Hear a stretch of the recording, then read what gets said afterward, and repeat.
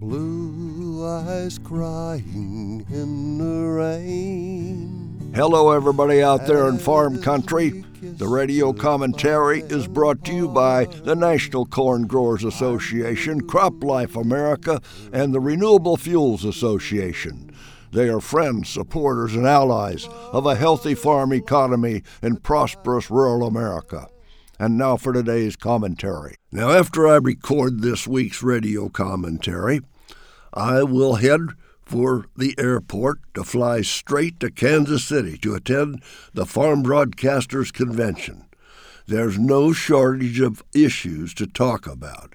I'm so sick of listening to the left-wing politicians' constant attack on President Trump and the impeachment hysteria. Get over it.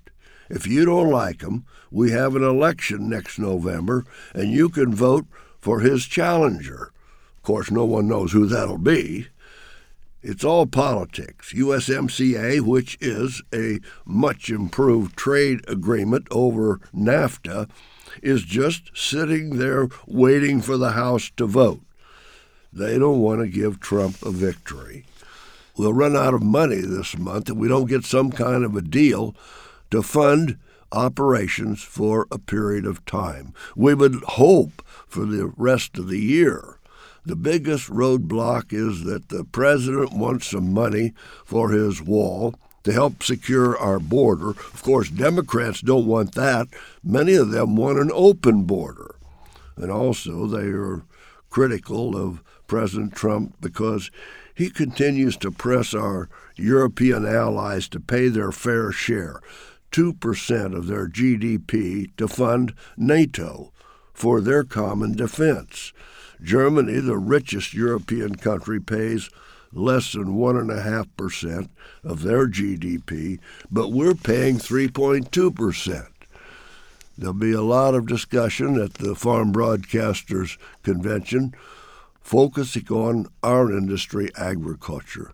We had some good prices for corn and soybeans in the years of 2012 and 13 and 14, and then they crashed, and they have not recovered yet. Farm debt is expected to hit a record $416 billion this year, and that debt number is up 40% from 2012.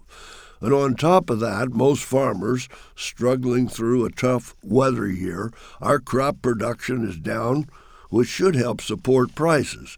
And some industry analysts expect this year's corn production to be cut by as much as 6% and soybean production by as much as 20%.